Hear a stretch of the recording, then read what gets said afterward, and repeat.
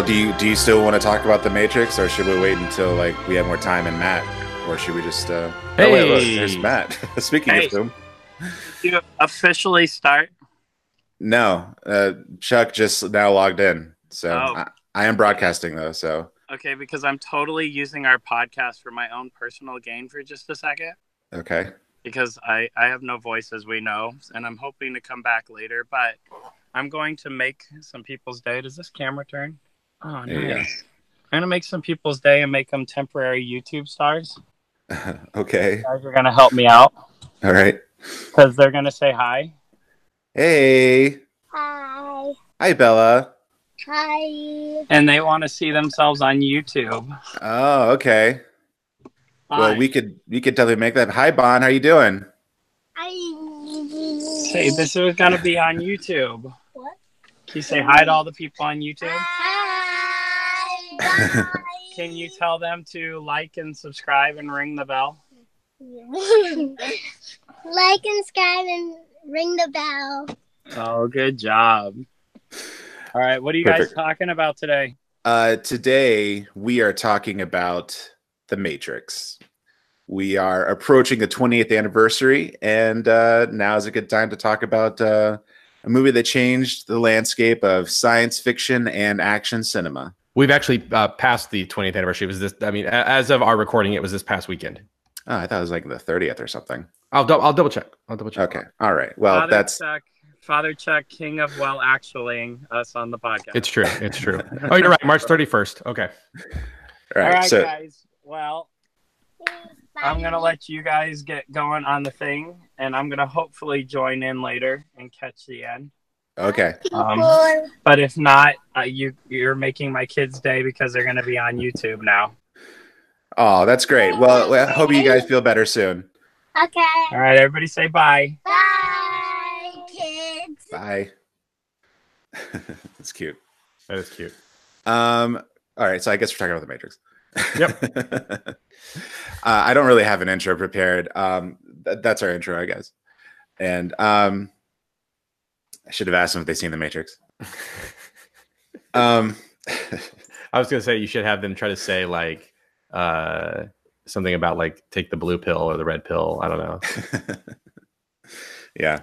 I'm not, this is why I'm not, I need to, you know what, Chuck? I need to spend like 2 years at UCB. Why? I bet if I spent 2 years at UCB, or maybe just a summer at UCB, my podcasting skills would skyrocket like significantly. Like they would just improve significantly.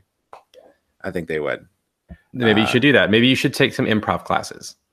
I should find like one of those. You have a college really close to you. I'm without a doubt there's an improv group at that college. I'm sure there's like a comedy school out here in the country that books Mexican restaurants. You should do it. It would be awesome. You know, that's how Will Ferrell got his start. Did I ever tell you about that? Like, did you ever hear about that? I feel like I have, but remind me. Mark, he was on Mark Maron talking about it, and like his very first foray into comedy was he went to like some really cheap comedy school where it was like some dude in a classroom in a high school and like 5 people, and he teach him how to do stand up. And the first time doing stand up was at a Mexican restaurant. That's awesome. And he said all he did was hum the Star Trek theme, the original one. His penchant for weird comedy began. Yeah, but we're not here to talk about Will Ferrell. No, we are here to talk about the truth. We're here to ask the question, what is The Matrix? Unfortunately, no one can be told what the Matrix is. You have to see it for yourself. Because that's what everybody was asking in March 1999. It's true. The trailers are very vague and very enticing. Yeah. So let's go back. Let's start off by getting a little nostalgic. What was it like when you first saw The Matrix and first heard about it? And what was it like for you, Chuck, when you were a kid and it was starting? It was 1989. I was 16 years old. I remember I had a small Emerson television in my bedroom that was almost always set to ABC because I spent most mornings waking up to Good Morning America, except for those times where I late at night would switch it over to Comedy Central so I could watch The Daily Show and South Park and stuff like that without my mom knowing. But I remember seeing these commercials, these ads for this movie asking, what is The Matrix? And it was just really quick, montage of shots. Mm-hmm. I remember they showed the shot of someone jumping over a building, and they showed like our Trinity doing her flip thing, not the flip. I don't remember if the flip kick was in, or the bullet time kick or whatever, but there was the trailer was just this really quick cut thing showing like all this just craziness, asking what is The Matrix? And I decided that's intriguing. Like, I kind of want to check that movie out. And then my buddy Josh had apparently gone to see it. I didn't really pay much attention when the movie was coming out. It's just one of those movies I was like, I'll check it out at some point. Yeah. And I was driving with Josh somewhere, and he goes, bro, you have to see this movie, The Matrix. I'm like, oh, I saw the previews for that. He's like, dude, you have to see this. He's like, I saw it earlier today. Like, we're going back tonight to watch this movie. I was like, okay. And because he's like, I can't explain it to you. He says, he's like, it's in the future, but it's also today. And he's like, it's just the craziest thing. Like, you have to see this. It's like, all right. And so we go and see it that night. And it was like his second time at the first, and it blew my mind. I remember he thought it was the funniest thing that when, at the end of the movie, when Neo gets shot, yeah, I like let out an audible swear of some kind. Like, I think I yelled, it was his bullshit in the theater. And he was like, I was so into the movie. Yeah. And then I got into the movie in the sense of like, I wore a lot of black and stuff afterward. So, which set me up for my career as a priest, where I wear black all the time. Mm-hmm. So, you do often look like Neo from The Matrix Reloaded. It's true, because I do wear the cassock, which he wears in Matrix Reloaded. Yeah. So that was my introduction to The Matrix. Was I saw it within the first few weeks of it being out, mm-hmm. and was completely and utterly blown away by what I was seeing on the screen. Just like being a somewhat of a, we've joked that I'm a weebo. So having these like anime kung fu film things and action movies, and just to see it all kind of mashed together into this science fiction thing was just like tailor made for where I was right as a person, especially in the year 1999. Yeah. I have a very different... the religion stuff. Can't forget the religion stuff. Oh, of course. The symbolism. Yeah. Which, it's funny. None of that occurred to me until like a few years later. But yeah, that's also very significant.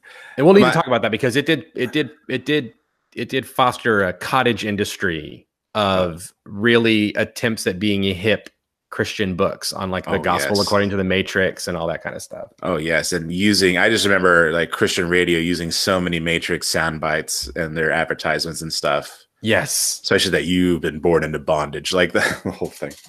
Which is messed up because it's Gnostic, but we'll get into that. Yeah. So, my story is kind of interesting because it's very different. I was pretty stoked about it, like everybody else was. Like I first heard about it, the very first teaser that dropped was during the Super Bowl. And that was the first one I saw. And I was like, what the heck is this? I recognize Keanu Reeves naturally. Of course. And I remember it was one of I think it was like one of the first movies to advertise a website. Right. And the website was whatisthematrix.com. And I remember going on my IBM piece of crap and like it just would not load ever. And so I'm trying to check this out and it's not loading. And I just remember I was just like counting down the days. I was a big, I think I was 1999. I was 15 years older when it was coming out, going on 16. And, I was just became like a big movie nerd, and I had my big movie nerd friends, and we all loved action movies. We all loved sci-fi and horror. And so like, this is like right up our alley. And we were just counting down the days. I even put on my calendar on the day that the movie came out, what is the Matrix? Nice. I remember recording VHS, using my VHS to record like ET behind the scenes. Oh no, it was MTV that did like a behind the scenes special. And what's funny is that like I had the captions on for some reason, and every time they would say Neo, it came out Neil. That's funny. And so for the longest time, I thought before seeing the movie, I thought Neo's name was Neil. Because if you still had that, you could make like that would be so meme-tastic. Yeah, and you know, people don't understand. Like back then, these TVs weren't great, so like the audio wasn't great either. So I even heard Neil sometimes, like the part where, because they would show the part often where Neo would say, "My name is Neo," when like Agent Smith is holding him in the subway, and I always heard, "My name is Neil." I'm like, yeah, Neil. It's kind of like that knockoff toy that I've seen before. It's Robert Cop instead of RoboCop. Yeah. Neil, the chosen one. I wish we had more lead up time for promoting this episode, because I would totally make that an Animoji character. Wake up, Neil. The Matrix has you. Knock, Neil. Wow. Anyway,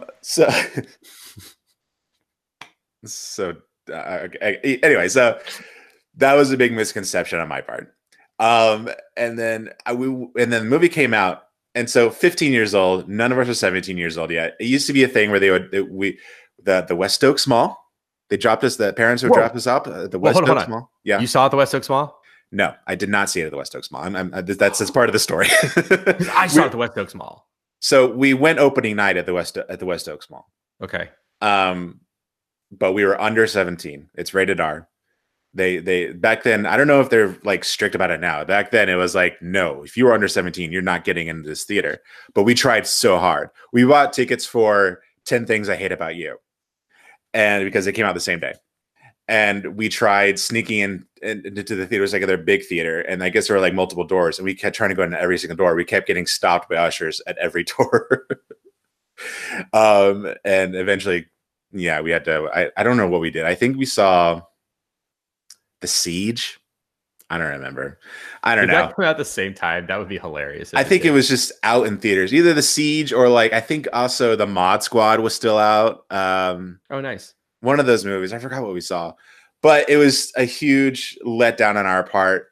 And we told our parents about it. And one of our parents was gracious enough, like, okay, well, we'll take you to see it tonight. And so they took us to the Movie Co. and what's it called, Chuck? FAO Schwartz. Oh, and Point Orlando. Point Orlando, yeah. Yeah, Point Orlando. Yep. So that's where I saw The Matrix. And nice. You know what's funny is when I saw it, I didn't really like it. It'd been hyped. Too much hype. I guess so, because, maybe it's just a couple years earlier, I saw Blade in theaters, and the part where Blade catches his sunglasses, and I don't know if it was hormones, but like I wanted to get out of my seat and just fight everybody. And I was kind of waiting for that to happen in The Matrix, and it didn't happen. And so I'm like, this movie sucks. But my friends, their minds were like blown. Like everyone around me was like enjoying every minute of it. I mean, I was enjoying it. I thought it was cool and stuff, but I wasn't like, this is the greatest movie ever. My mind was not blown. It wasn't like seeing Star Wars for the first time, like how everybody else kind of describes it, Yeah. And I remember just being in the car, everyone was talking about it, and I finally chimed in and was like, Blade was better. And they're like, shut up, JP. No, it wasn't. It's like, yeah, it was. So was Face Off. Face Off was better too. The movie with the guy in the black leather jacket that fights vampires is better than the movie in the black leather jacket who shoots guards with guns. Yeah. But it definitely it grew on me, especially when it came out in VHS. When that movie came out in VHS, I feel like it kind of gained more popularity. Like it was kind of a phenomenon when it hit theaters. But like when it went on VHS, like I just remember everyone making copies and just passing them around, and everyone having viewing parties, and everybody like watching it multiple times, memorizing everything. That's when I got really into it. Yeah, I think it was among the No, I was gonna say it wasn't the first DVD. I had a DVD player by the time it came out, but I had it on DVD. I never had it on VHS. But yeah, when it came out on home video, it totally took on a whole new life. And it's one of those movies, like as you said, the marketing was one of the first attempts at sort of viral internet marketing. Yeah. And so it didn't have that. So it really built on a type of word of mouth that you said, it probably didn't do all. I don't remember doing it that well in theaters. I don't think it was even theaters that long. I don't remember. I think it did pretty good. I should have done my numbers. I think it did well. It definitely, I think it was, I'm pretty sure it was a pretty big success, but I just remember like it becoming, it's like the only thing anyone ever freaking talked about when I was on VHS. Right. I do remember though that it gained a degree of notoriety about a month later, because a month later was the Columbine shooting, and everyone made a big deal of the fact that those kids wore trench coats. And they were trying to claim that they were inspired by The Matrix to do what they did. Yeah, and The Matrix's soundtrack didn't help any either. Right. Which had like Marilyn Manson and Rammstein and Rage Against the Machine and all the bands that the Columbine kids hated. Right, but people said they loved. Yeah. Yeah. I did love Rammstein. Sorry. And now he's a priest. So yeah, I definitely grew on me. And then when I started going to Christian school, that's when I learned about all this. That's when everyone was starting talking about like the religious symbolism and stuff and the philosophical things like that. So now as an adult, Chuck, what do you think about The Matrix? Oh, Kane and I were like, we're just going to watch this like not too long ago. We just decided on a whim to watch it, and it holds up. Like I really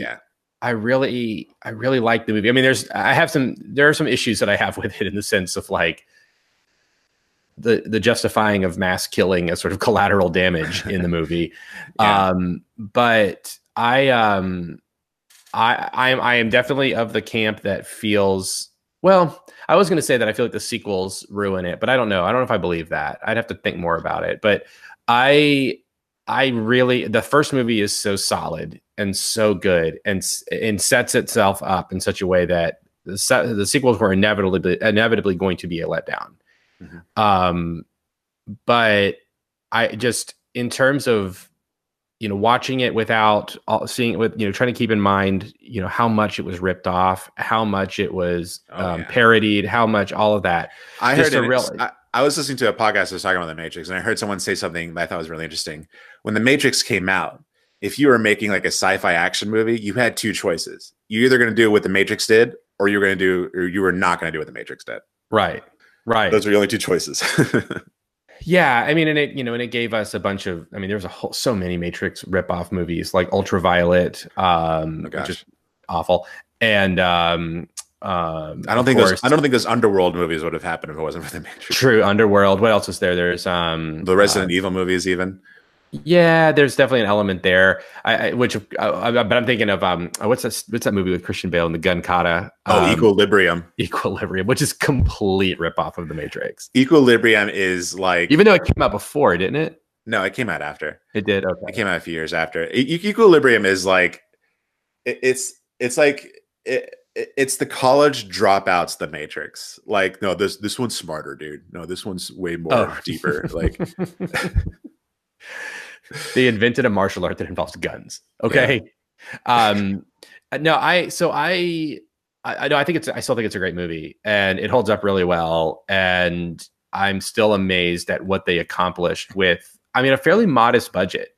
Yeah. When all is said and done, and to think of, just the fact that we live in a world of reboots and remakes, for something to be just so wholly original as The Matrix.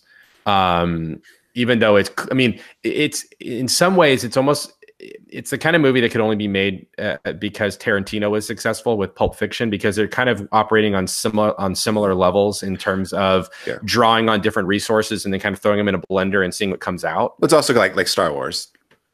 Yeah, that's true. That's true.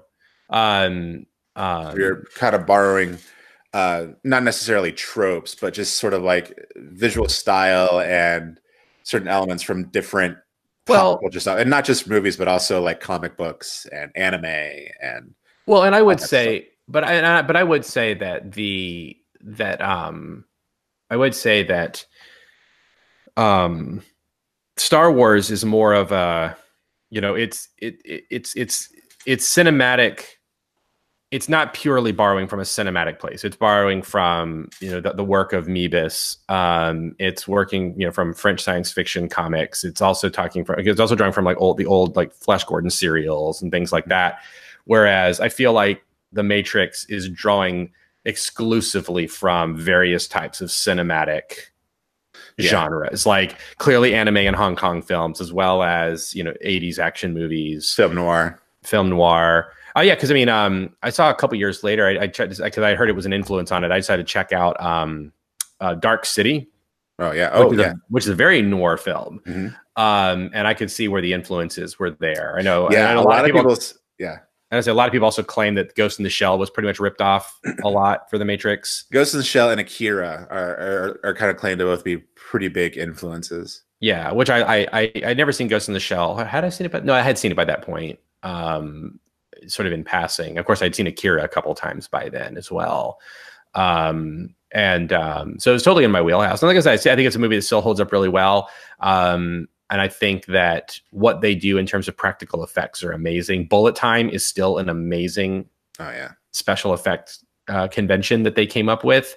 And it's something that it was so theirs that anyone else using it is completely like, no one ever does it the same way. Like it's like, I think Alex Proyas, who directed Dark City, by the way, who kind of everyone sort of claims like the big conspiracy is that The Matrix completely ripped off Dark City, by the way. But Alex Proyas, who directed Dark City, went on to direct a movie called I, Robot. And there is so much influence for The Matrix. And you tell there are parts where it's like, okay, how can we top bullet time? And it's like, you're not even getting bullet time right. Right. Well, even then, like even the bullet time technique wasn't even used properly in the Matrix sequels. Like I'm trying to think of like which scenes you're talking about. I don't remember what. Because like bullet time as it shows in the original in the first Matrix film. So like when Keanu does the backwards. Oh yeah. Well, that's not that yeah. And then of course Trinity's famous her flying kick. They had suspended both of these people in a green room, and they had surrounded them with still photo cameras, and so it was a collection of still images taken. Whereas later they developed a camera, like a single camera that went around on a track in order to make that happen. And so it's a slightly different technique, I think, and it just doesn't look the same. Yeah, more CGI too, because I'm thinking of the scene on the freeway chase that makes Matrix Reloaded when the two trucks collide together. Right.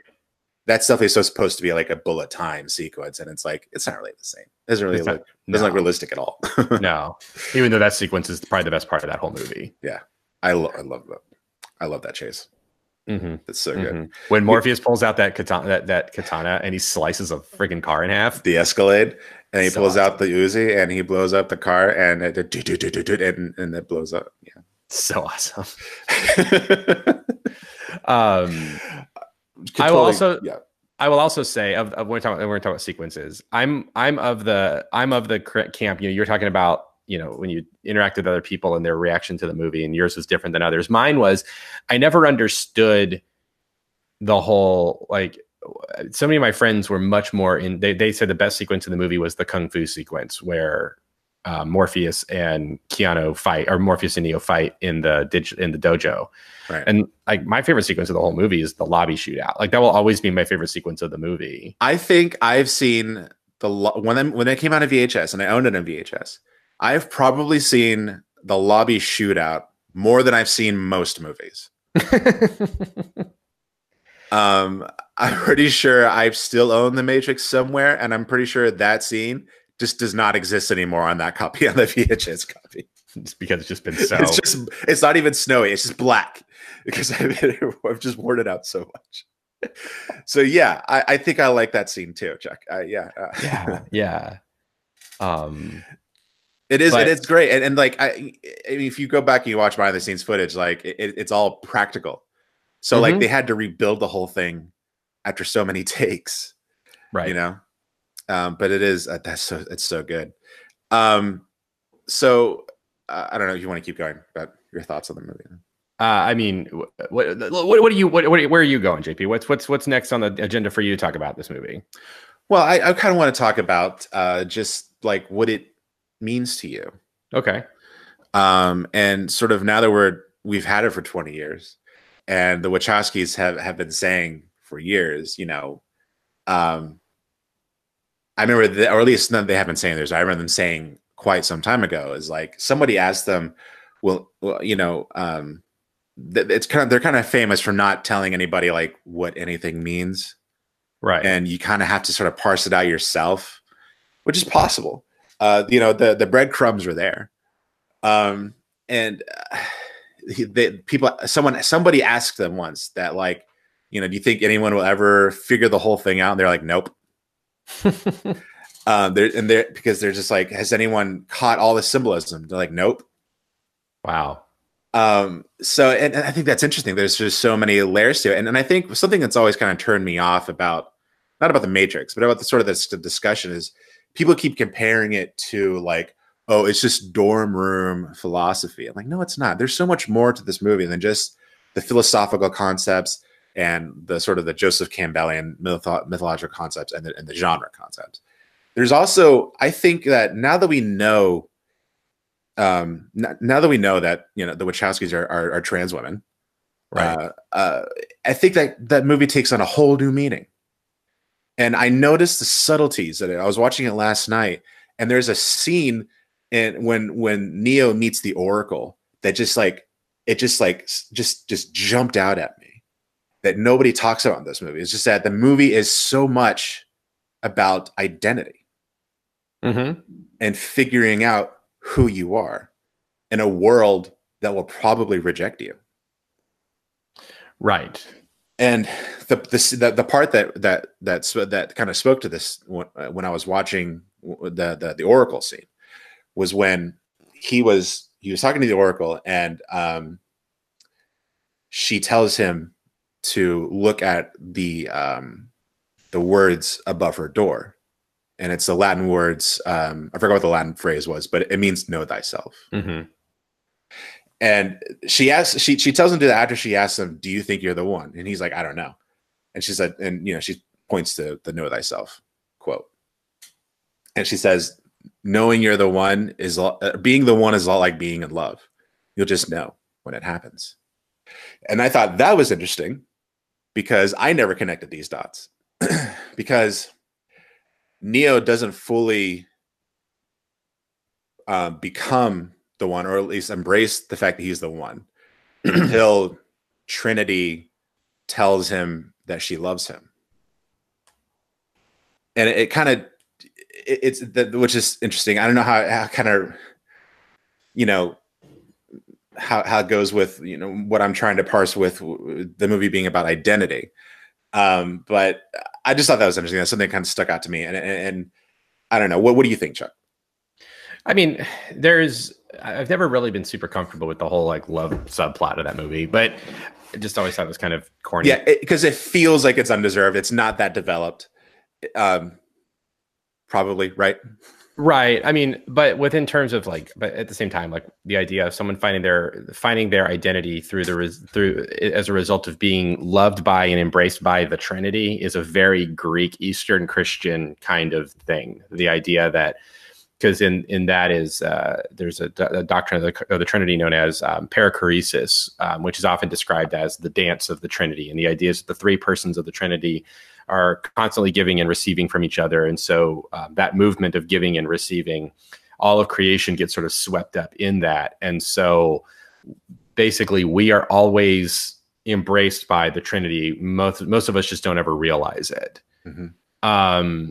And so the idea of, there is an Eastern theological piece that could go with that. And that basically when that sense of accepting being embraced by the one who made you, or by the, you know, the Trinitarian being or whatever, like that sense of accepting that, embracing it, your identity then doesn't matter, because the Trinity is all that matters. The Trinity is what embraces you. And so it does anything else, who cares? Because that's the most important thing. You know what's interesting? Did you watch it on Blu-ray DVD when you watched it? I watched it on DVD. You should have listened to the Cornel West commentary. Oh yeah. Yeah, if anyone who's listening to this and you're thinking about revisiting The Matrix, check out the DVD or the Blu-ray, and there's a commentary with the Wachowskis don't do a commentary. There's 2 commentary tracks. There's a commentary track with Cornel West and another philosopher. I forgot his name. And the other commentary track are some film critics who hated the movie. That was the Wachowskis' plan. The film philosophers who loved the movie and film critics who hated the movie. Interesting. Yeah, and so Cornel West is one of them. And as you know, Chuck, and as people on this podcast probably know, Cornel West is he's my boy. Yeah. I listened to this actually they do commentary for all 3 movies, and it completely just like opened my mind when I listened to these guys talk about these movies. And so what they talked about in terms of Neo and Trinity and even Morpheus is that they kind of sort of embody 3 very important characteristics. Morpheus embodies dogma. Neo embodies salvation, I think. It's been a while since I listened to it, but I think that's what it is. And Neo embodies, Trinity embodies love. Mm-hmm. And that Neo is supposed to be a messiah figure. But the reason why, it kind of, the peculiar thing about Neo as a messiah figure is that in order for someone to be a messiah, as in a savior, they have to love humanity. But he doesn't really kind of signs of loving humanity. Mm. He does things because he believes it's the right thing to do. Choosing to save Morpheus, and because he's been endeared to them, right? But because of like who Trinity is, by him loving Trinity, that is sort of like his way of like loving the world, because that's who she represents, and that's like their relationship. Is that love aspect? I don't know how much that tracks for you. Yeah, I mean, the idea that yeah, he cares about the people who are enlightened is kind of an interesting thing. Yeah, he tends to, but he's a very reluctant messiah. Especially you see that especially in the sequel. But he's that sense of freeing people because it's the right thing to do, instead of out of love, because he has no real interpersonal connections with anyone in the movie until you get to Morpheus and Trinity, right? He has no friends that you can tell. He hates his job, and is just sort of an isolated individual who is just sort of searching for answers. And which by the way is the one piece that I wish the movie did a little bit more, is I'd love to know a little bit more about Neo before the movie. Yeah. Like what prompted him to start looking for Morpheus? What made him think that this guy might have answers? He was working at a software company, and his girlfriend took him to a therapist, and the therapist had a heart attack, and Office Space is a prequel. Not that I need a prequel, but I just one of those things I'm kind of interested in. And yeah, I mean, it's also one of these movies that, I mean, there's stuff in it that I still think of to this day. Mm-hmm. Like the whole bit about where the Oracle tells Neo not to worry about the vase that he breaks? Yeah. She says, don't worry about the vase. She's like, what vase? And he turns around and knocks it over. And then she says, now would you have broken if I hadn't said anything? Yeah, we'll really bake your noodle, she said. Which is, I think about that crap all the time. There's not weekly. I think of the fact that there is a philosophical concept out there, and that it exists, that because that's something that what's his name? Kierkegaard, Søren Kierkegaard would talk about, is once an idea is put into your head, like, you have to engage with it, right? And it's not there until it's there. And so when even someone says, don't do this, now suddenly you're like, oh, well, I wasn't aware I wasn't supposed to do it at all, but now I kind of have to. Yeah, I mean, it's kind of also sort of the core of the movie, right? Like, would Neo have become the one if Morpheus hadn't told him anything? Right. Well, I mean, yeah, which is the core of the first movie. You realize by the end of the second movie that that's not the case. But right. Which, by the way, I'm one of the few people who love the whole scene with the architect in the sequel. I do too. I love them. I love the sequels. I think they're great. I like them. That's my personal opinion. People hurt me. No, I'm not going to hurt you. I mean, the jury's out for me on the sequels. I think I think story wise, there's some cool stuff with it. I think effects wise, they got too self indulgent. The scene in Reloaded with all the Agent Smiths just becomes just a really ugly, obviously CGI fest that is not good. Right. But I love the Oracle scene. I don't know what it is about that scene because it to me, like, I was watching it last night and I remember watching kind of like, okay, I know this part. I know what I can say about that. I know what I can say about this. But two scenes that really stuck out to me, I'm like, I'm kind of looking at this from a different angle now. It was the scene where Morpheus fights Neo in the dojo, and the part where he meets the Oracle. And I think it's because both scenes are sort of like an exchange of ideas. Mm-hmm. You know, the dojo scene is not just it's not just a training montage, right? It's Morpheus trying to free him, and Neo almost sort of deliberately, like, you can't. No, I told you, no one can control me. You know, right? Because you know, if you watch, Neo doesn't land a single punch during the whole fight, except for at the end where he stops with his fist in front of Morpheus's face, and he says, "I know what you're trying to do." And I've started to interpret that as like, you're trying to control me, just like how I've always been controlled by the Matrix. And he's like, "No, I'm trying to free you." And so I think there's sort of kind of like a struggle back and forth with that scene. It's sort of also kind of advancing the narrative. Right. And I mean, that's the thing. I mean, the whole movie deals with the question of freedom. Yeah. And what degree and to what degree we are free. I mean, that's the whole trilogy is really about that. And again, like, these are the kinds of things I still think about every single day, about all the little, you know, sort of chaos theory, little things that mount up. You know, even people who say they're trying to free you are trying to not free you. Yeah. And it's kind of funny. We kind of learn in like the sequel is that even like the whole idea of the one is a system of control. Like, right. So yeah, because it was a fraction. It was like a coding error that they've had to account for. An anomaly. Yeah. And so, yeah, the idea that they've just sort of, this happens every so often. So we know what we have to do to account for it. Yeah. You know, I will say the movie didn't affect me nearly to the extent that like Truman Show did, which came out roughly around the same time. Oh yeah. In terms of like questioning reality. I know I had some friends that were sort of like, "Oh, we're really trapped in the Matrix. How do we know that we're," you know, they took it to that level. And for me, the Truman Show blew my mind way more.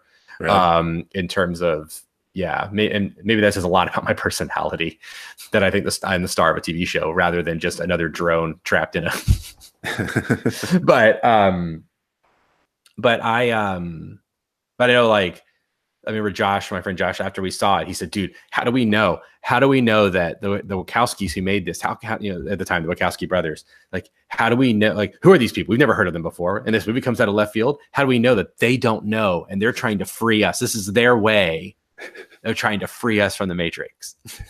Which is like, I mean, it's so, it's funny. Right. But also, like, when I think about the Wachowskis and what they were probably going through when they were making this, like, that is what they were thinking, like, that they need to be freed. Right. You know? Right. And that's why, like, the movie takes on like this whole dimension for me. Right. They just need to take their special medicine in order to be the person they were made to be.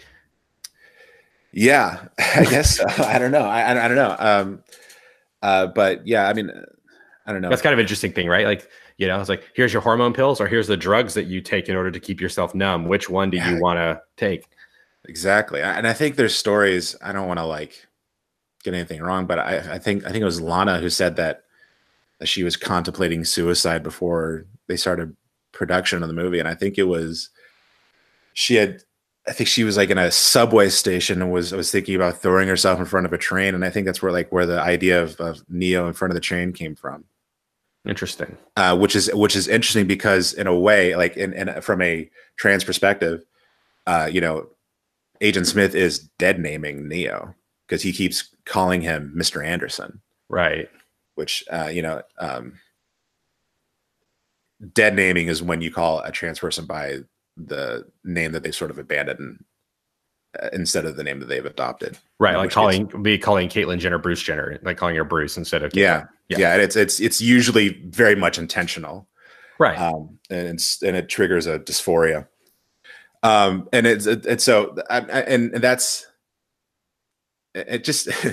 like the movie kind of blew my mind again, which is interesting because it's almost kind of took on sort of like a Disney aspect because these movies are so much about identity.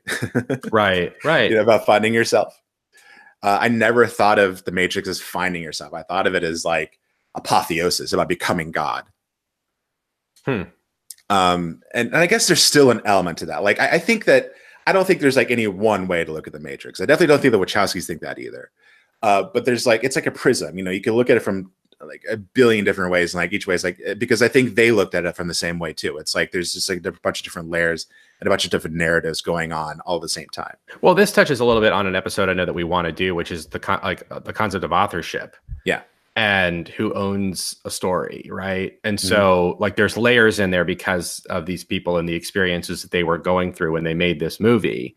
But those experiences that's not necessarily what the movie is about, because as a viewer, we also experience things and see things that they may not have noticed when they were creating it. And so it's there for us to analyze as well from our own perspectives. And that's one of the things that I think is interesting about the evangelical Christian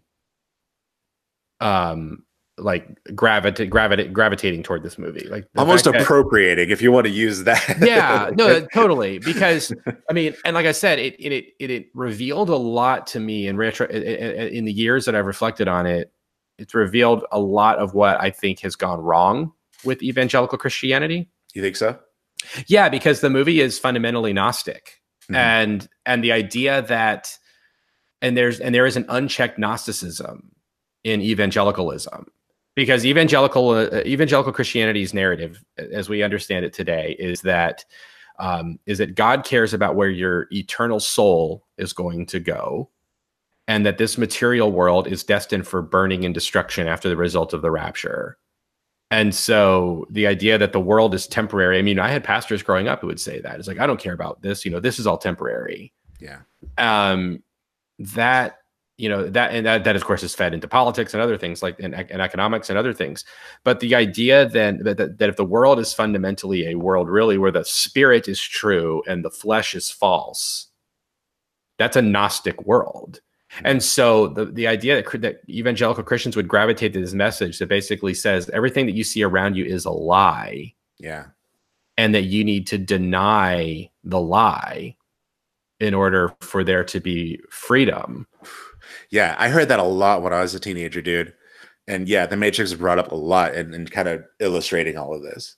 Yeah, I mean, and I think, and I wonder on how this worked on two levels. Was it one, did people see that message affirmed their Christianity, in which case their Christianity is fundamental heretical and they just didn't realize that? Or was this one of those things of convenience where there was just enough symbolism that evangelical Christians seized on it for their evangelistic purposes, but without giving any kind of critical thought to the rest of the stuff. And so evangelicalism sort of morphed to fit this thing that they carried the metaphor too far. I mean, I'm sure both things have happened. I think there's sort of also an element of like, I feel seen. Right. It's sort of like a misinterpretation. I mean, that's how I felt anyway when I was a teenager. Like, oh wow, someone like is speaking about spirituality in a mainstream Hollywood movie. Like, it's justifying it if I feel validated, Right, which allows it to also work. Right, then we've talked about it as a metaphor for the trans experience. It's kind of like how Frozen, like the movie Frozen, has become seen as a movie for people of sexual identities. Right, to for like queer people to like see this movie as though this movie sees them. And the idea that that it's kind of interesting that trans people and evangelical Christians could have the same movie. Yeah, overlapping. Awesome, love it.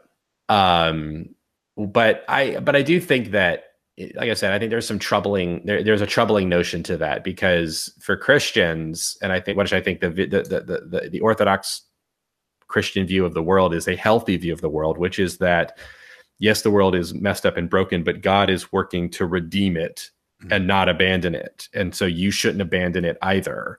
Like, you know, you love it to the extent that God loves it, but you also kind of have to hold it at arm's length. I think is a much healthier view than that's all going to burn someday, so who cares? Right. And so but it's such a fascinating thing to me that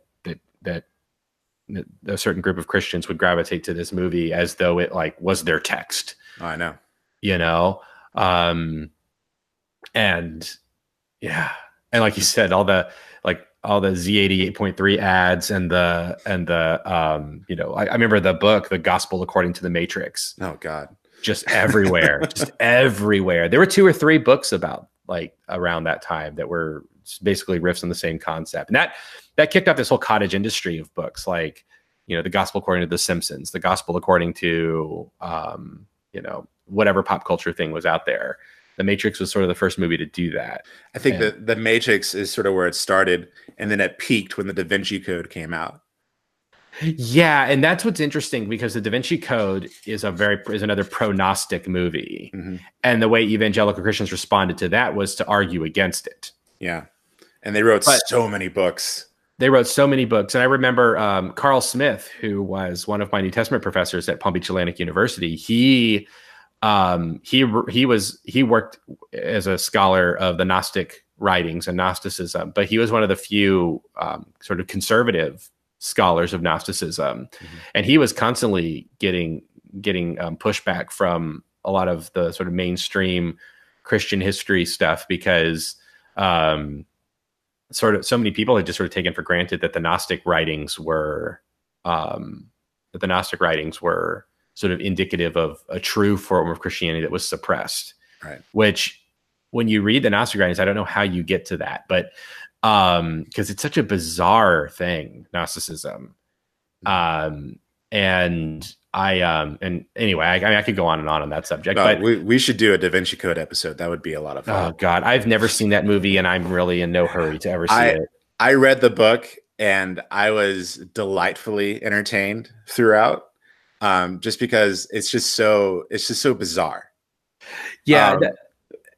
I will say my thing about it is the thing I just get so friggin' tired of is the conversation around, do Jesus and Mary Magdalene get married and have babies? Like, what a boring conversation. I'd never been introduced to that conversation when I read it.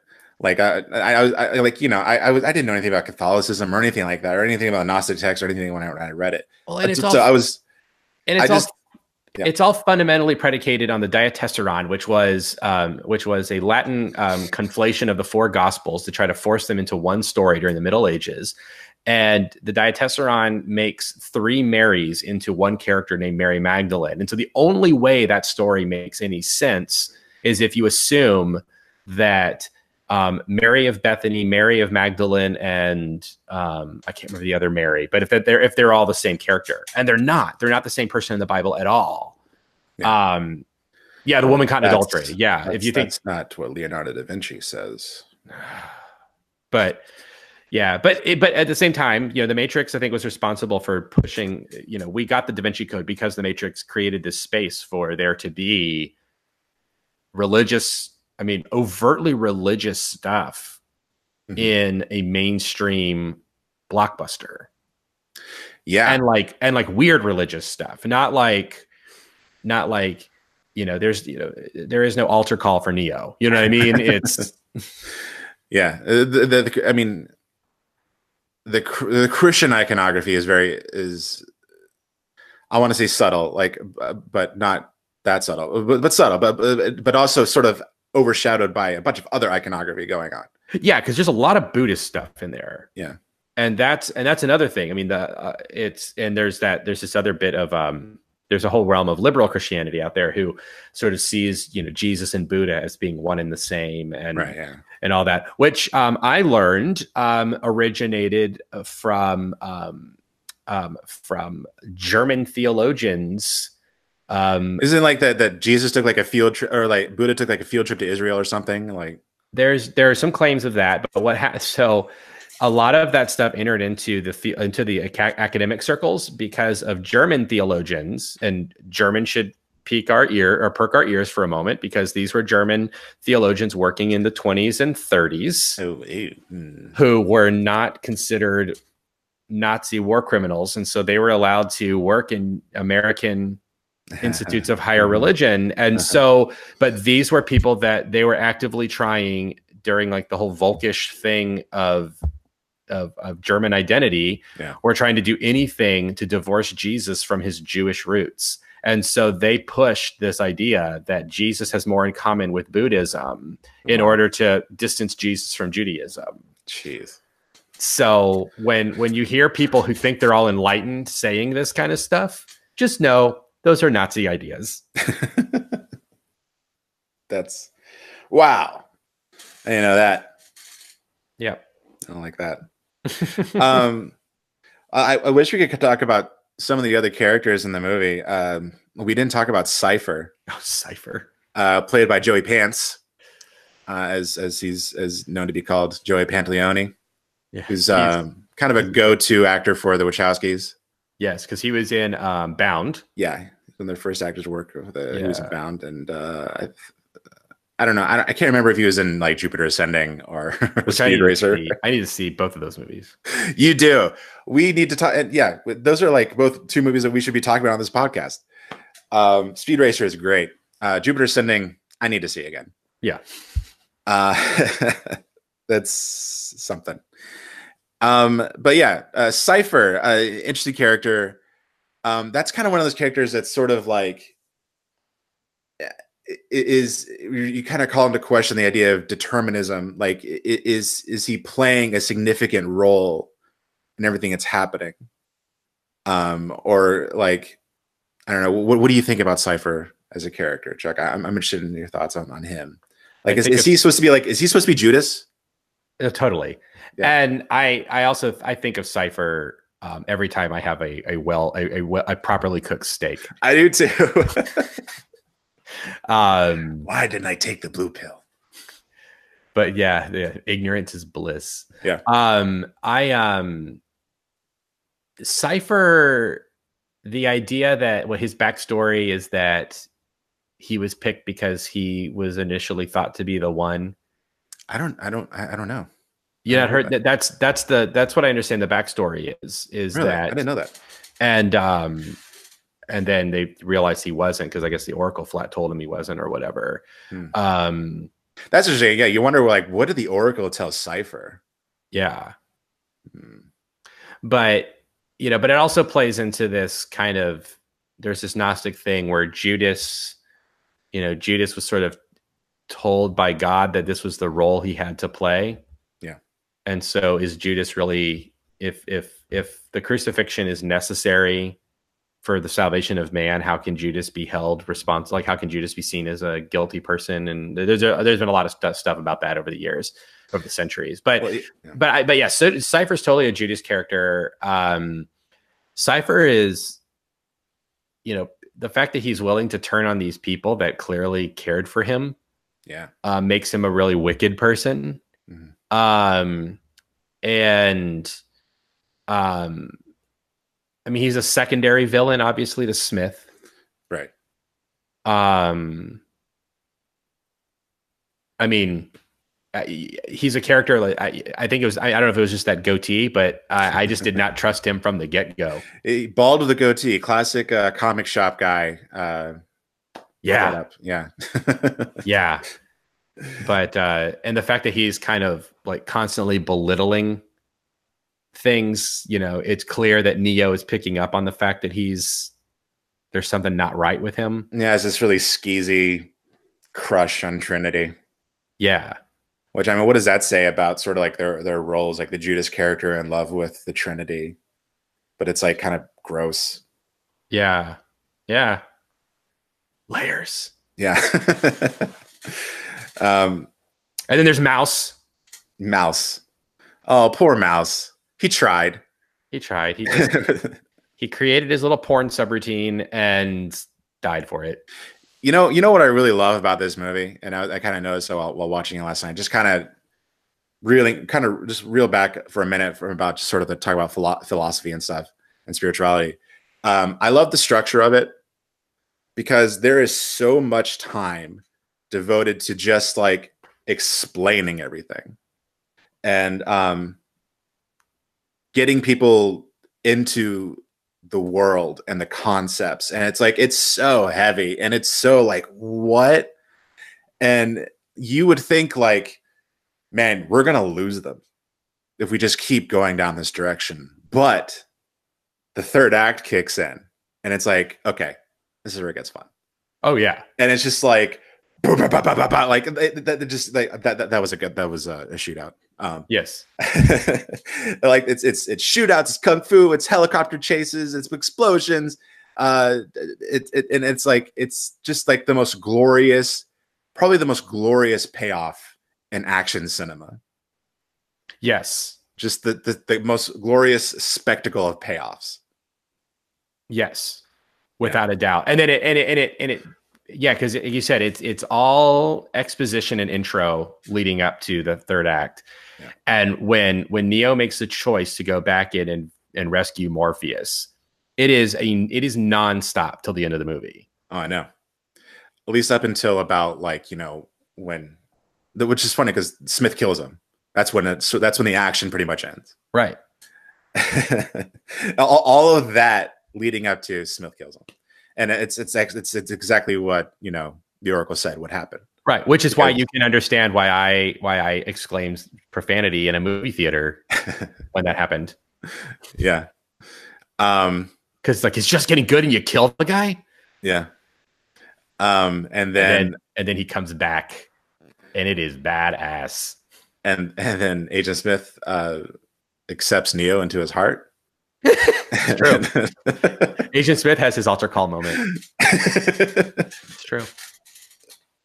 That's what salvation looks like, folks. That's true. Yes. I mean, that is sort of like what they make it out to be in the sequels, right? Because because it's like, when that happened, he liberated Smith. Right. I mean, Smith says that even though I'm liberated, but even though you've liberated me, you've taken away my purpose. Right. Because he's not supposed to be liberated. Right. Which is interesting parallel. There's a story in the Bible, in the Gospels where there's this guy, it's in the Gospel of John. He's at the pool of Bethesda. And it's this crippled guy. He can't move his legs. He's lame from birth, it says. And there's this angel that stirs the waters every day, and people who touch the waters the first person to touch the water, get in the water, gets healed. And so this guy tries constantly to get into the pool of Bethesda in order to be healed, and it doesn't happen for him. And so Jesus comes along and heals the guy. And then the dude immediately runs and tells the Pharisees about, he says, here's the guy. Like and it's more than just sort of like, hey, here's good news. There's almost like here's a dude you're looking for. He's over here. Yeah. And it suggests, the way that I've interpreted the story in recent years, it suggests to me that similar thing to Smith, that sometimes we think we want to be liberated, but we don't know what liberation means. And so when liberation happens, it's sort of like, oh, I've defined my whole life by this particular struggle and this particular identity. And now that I'm free, I don't know what to do. Right. And so now I'm just going to get angry and lash out. All right. Well, that's all the time we have for today, folks. We hope you enjoyed it. Go out and watch The Matrix again, and watch it with that Cornel West commentary track, and have your mind blown. Watch all three of them. Yeah, and watch it, and maybe if you can, try to find someone who's never seen it before and watch it with them, because that's one thing I'd be curious to find is like, is this a movie that really hits us as Gen X Xennials? Is this like a thing that's really ours, or is it truly a timeless movie? I'd be interested in knowing that too, because we've talked about how much has been ripped off. Would people even be surprised you know, when they watch it, would they be? Yeah, would it just be sort of like spot the reference if Yeah. they watch it? Yeah, I'd be interested in knowing, because that's how people feel. Like I've shown Raiders of the Lost Ark to people who have never seen it before. It's like I feel like I've already seen this movie. Like, as well, it's influenced 40 years of action cinema. So yeah. Yeah, I also wonder about one thing we didn't touch on is the way that the ideas of them. I mean, we talked a little bit about it, but the ways the ideas of the Matrix have been perverted, like with the men's rights activists and all that kind of stuff. And I wonder how much of that has also impacted it in terms of its pop culture reception. Yeah, that's such a bummer, because Matrix rules. It does rule, And like thing. And if it's a metaphor for trans identity, I know, then that's kind of hilarious that these guys totally miss it. Take it back. We're gonna take it back. Take it back for the MRAs. That's right. All right. So thank you so much for joining us, everyone. Remember to have a great week. Join us again next time, and good journey. Good journey. Cool. What is the Matrix?